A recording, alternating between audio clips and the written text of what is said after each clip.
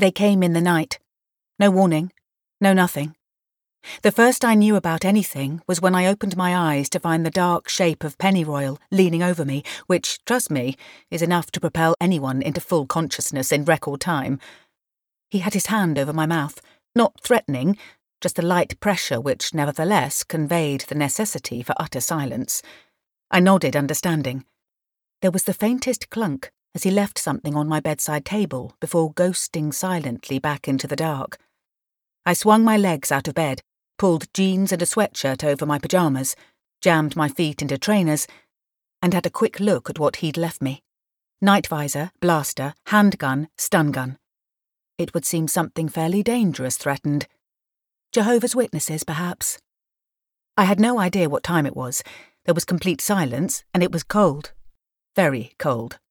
Shivering, I pulled on my night visor, took 2 deep breaths to calm myself, and then eased my head around my bedroom door. I could see a bright green blob further down the landing, which I hoped very much wasn't just some carelessly discarded nuclear waste.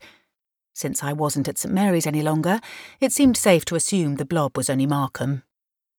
Keeping to the long runner that ran down the middle of the landing, I made my way to the top of the stairs, found my own patch of deep shadow, checked my weapons, tried to slow my heart rate, and waited. We'd practiced for this. The sudden appearance of unwelcome visitors. All of us knew where to go and what to do when we got there. Dr. Bairstow and Mrs. Brown would take themselves down to the special cellar. Bunker would be a better description, with instructions only to open the door when they heard the safe word, no matter who or what was happening at the time. Pennyroyal and Smallhope would cover downstairs. Pennyroyal stationed at the back door that led from the barn where we kept our pods, and Smallhope at the front door. I had the stairs and Markham the long landing. Between the 4 of us, we had every inch of home farm covered. We'd always known this day would come. With our lifestyle, it was almost inevitable. We had 2 likely scenarios here.